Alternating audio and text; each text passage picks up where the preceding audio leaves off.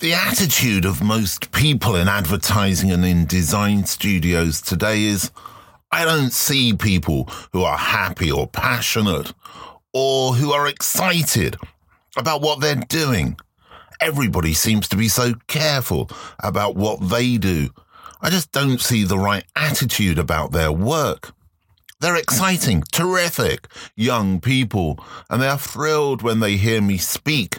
But they're kind of flabbergasted that anybody is out there that has gotten away with doing great work all his life, because I have the courage and the talent to do it. Hello and welcome to this week's A Photographic Life. That was a quotation there from the great art director, creative mind, influence, mentor, George Lois. That's Lois. If you're not aware of his work, his name, check him out. His work with imagery, with photography, particularly with Esquire magazine, was revolutionary. It was life-changing for so many creatives, and we sadly lost him over the last couple of weeks, as we seem to be losing a lot of people this year, a lot of the great icons of the past. I suppose really what we've got this week is a cornucopia of little bits of stuff, little observations that I've made over the last week or so. You can probably tell that my voice is a little bit different this week as well. Whereas on last week, I was hit by the gremlins of the internet of broadband. Apologies for that. But this week, it seems to be that the old cold, flu, COVID, who knows, seems to be attacking me. But I'm okay. I just may sound a little strange. Anyway, time to move on. Friend of the show and photographer Chris Floyd tweeted the other day something, a week or so ago now, which sort of caught my interest.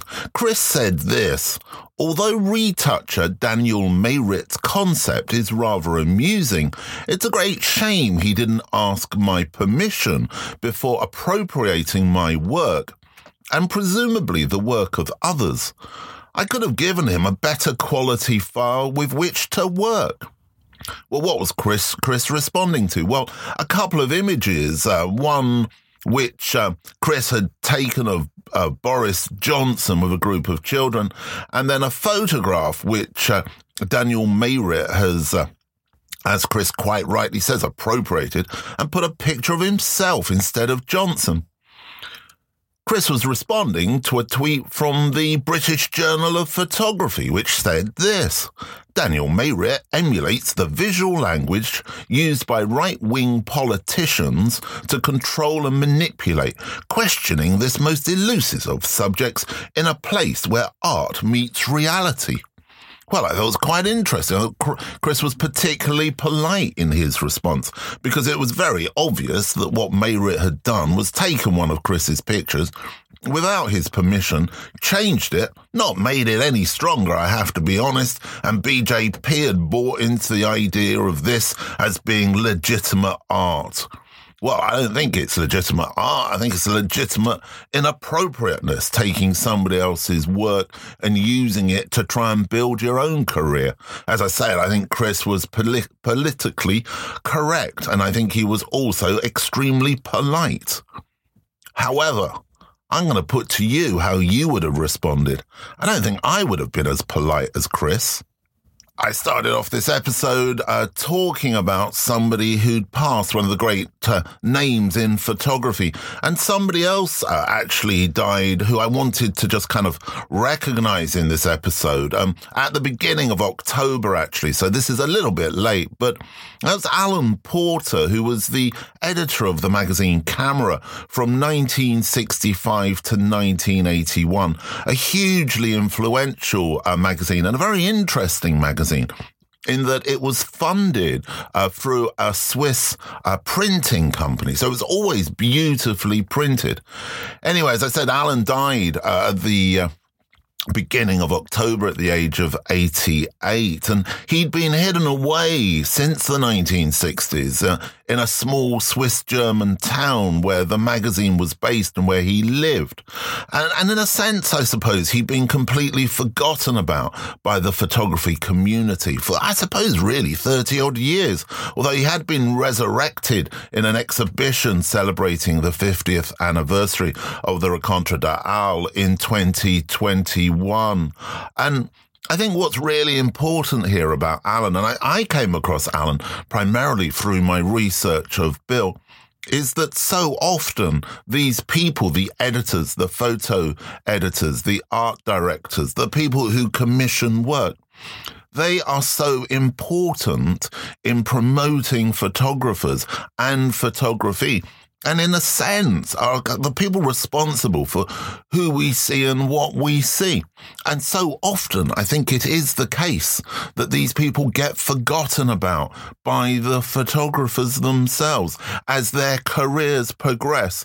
The people who maybe gave them that leg up, that little help at the beginning, get forgotten about. Well, I certainly don't forget about people like that, I suppose in a sense, because I'm one of them. But anyway, I'd like to raise a glass to Alan and thank him for all the work he did. This week, we welcome to the podcast to explain to us what photography means to him in just under 5 minutes, Kieran Dodds. Kieran was born in 1980 and describes himself as a non-fiction photographer. After studying zoology at university, he trained at the Herald newspaper group in Glasgow, picking up national and international awards. His first self-assigned story, The Bats of Kasanka, received first prize in the World Press Photo Awards, and a Winston Churchill Travel Fellowship then allowed him to document Tibetan culture in flux. As pastoral nomads were resettled in Highland China, resulting in the body of work titled The Third Pole. On his return home, Dodds focused on political upheaval, using the landscape to consider depictions and realities of Scottish identity through the centuries to create Land of Scots. Most recently, he has been exploring the major role of spiritual beliefs in the global conservation movement funded by the Royal Photographic Society Environmental Bursary. His first book, Gingers, was published in 2020, and his work is featured in the New York Times, Geo, Financial Times, La Repubblica die Zeit, Wall Street Journal, New Scientist, Sunday Times Magazine, and National Geographic, amongst others. He lives in Edinburgh with his wife Kaz and 2 daughters, Ada and Isabel. He's also represented by Panos Pictures in London. Over to you, Kieran. My name is Kieran Dodds, and I'm a photographer based in Edinburgh in Scotland.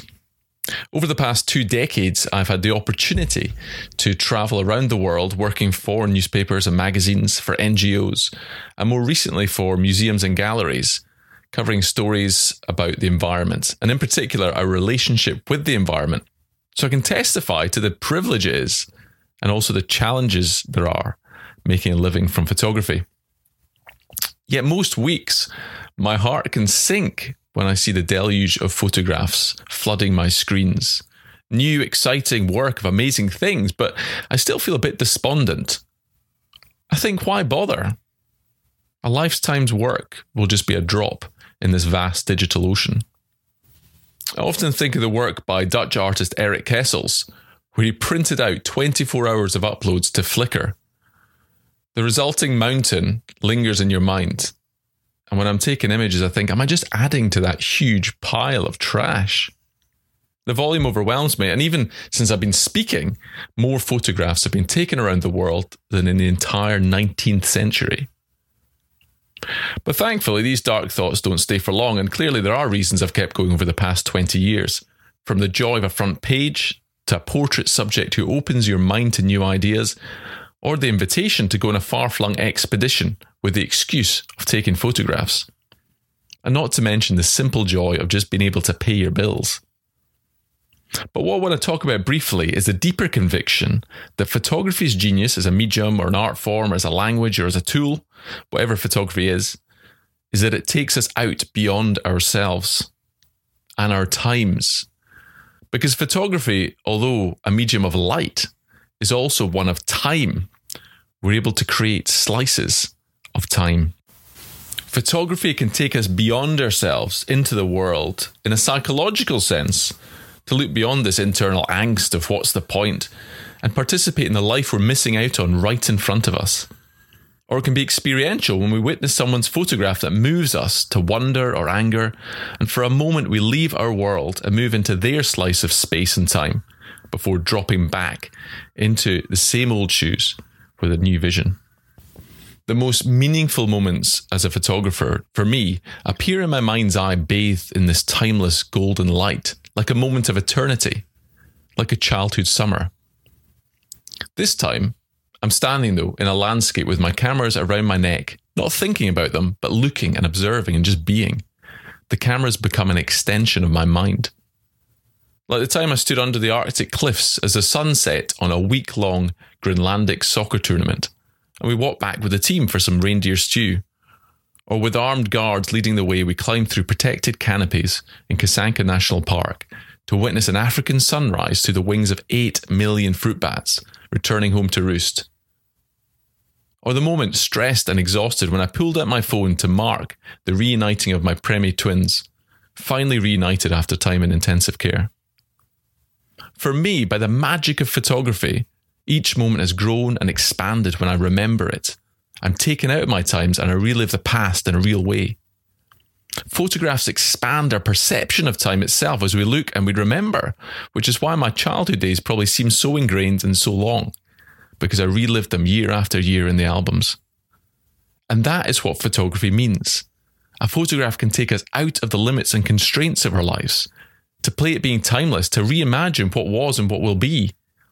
Rather than thinking about capturing a moment, photography can liberate a moment for all time. And when we go beyond ourselves, we discover something remarkable. Muriel Rukeyser put it this way. She wrote, "The universe is made of stories and not of atoms."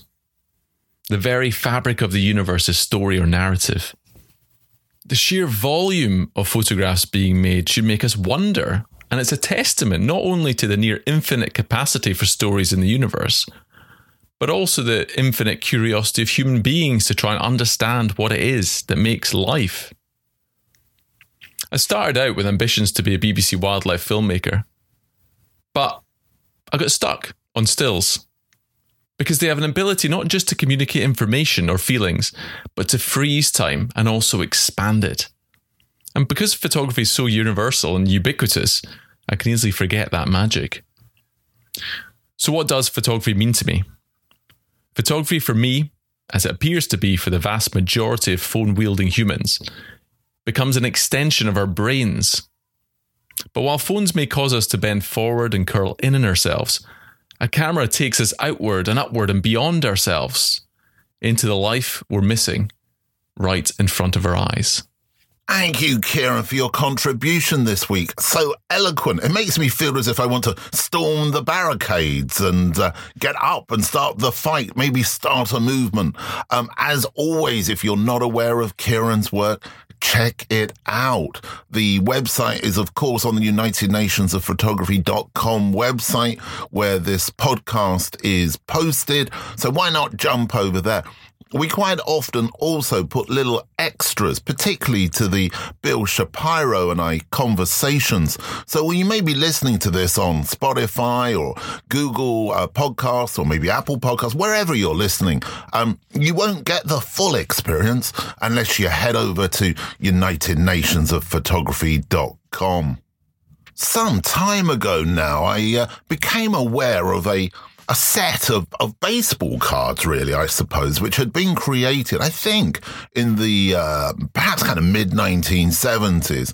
And each baseball card was an American photographer, and it gave some information about that photographer. And you could buy them as a set. And actually, I've looked into it, but then I kind of thought, well, what am I going to do with those? Anyway, Therefore, I was kind of interesting when I saw a tweet recently by the photographer Mark Power, and it said this: "It's enormously flattering to be included in the Snap Trumps playing cards, soon to be published by Setanta Books." Well, it seemed to me that this was kind of like a modern update on those baseball cards that I'd seen. And I'm sure a lot of you have played Top Trumps as kids or whatever. I know when I was a child, I used to play with football cards. You'd get them with bubble gum and stuff. And actually, we never really swapped them. We used to put them up against the wall and flick other cards at them. And if you knocked them down, you got to keep them. But maybe that says more about my South London education than anything else. Anyway, back to these new cards. So, what kind of, I suppose, intrigued me about it is there's a picture, kind of an illustration photograph of Mark, and it says Mark Power, and I'm sure there are other photographers included in this set, and it has a series of facts about Mark on it, and it starts out with Instagram followers, 58,000, years active, 36, staged factor, 2, selfie factor, 1, published books, 13. And then there's a little short kind of biog there of Mark on the card as well. Well, I mean, it's all fine, it's all great and what have you. And I'm sure that people will buy them. Maybe they'll keep them as collectibles. Maybe they'll frame them. I don't know. Well, I suppose I thought was slightly strange about it was this idea that the importance of the photographer, of Mark, somebody who's extremely well respected, a member of Magnum and so forth, started out with his Instagram following, which, let's be honest, Instagram closes, it becomes 0. And if it continues and Mark continues on Instagram, it will increase. I don't know. I just felt that perhaps Mark's achievements, his work, his life was worth more than a few numbers attached to sort of arbitrary kind of statements, really. I don't know what you think. Maybe you'd like to let me know.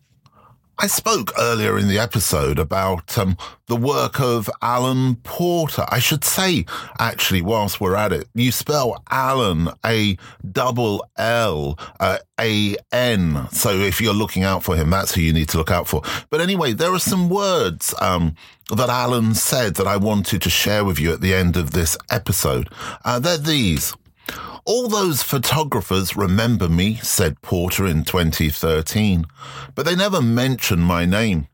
Instead, they talk about the genesis of their work, their rise to fame, always in the first person. It's like the relationship between a psychoanalyst and a patient. Editors like me know too much about them. They want to forget about their father figures." I think that's a particularly relevant place to end at the end of this particular episode.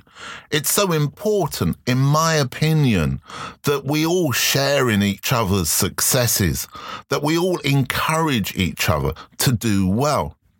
But perhaps most importantly, that we recognize those people who give us that break, give us that chance, give us that support.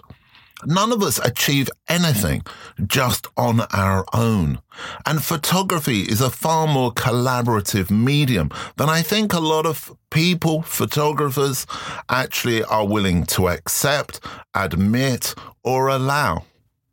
It can be quite selfish just looking through with one eye through the viewfinder of a camera.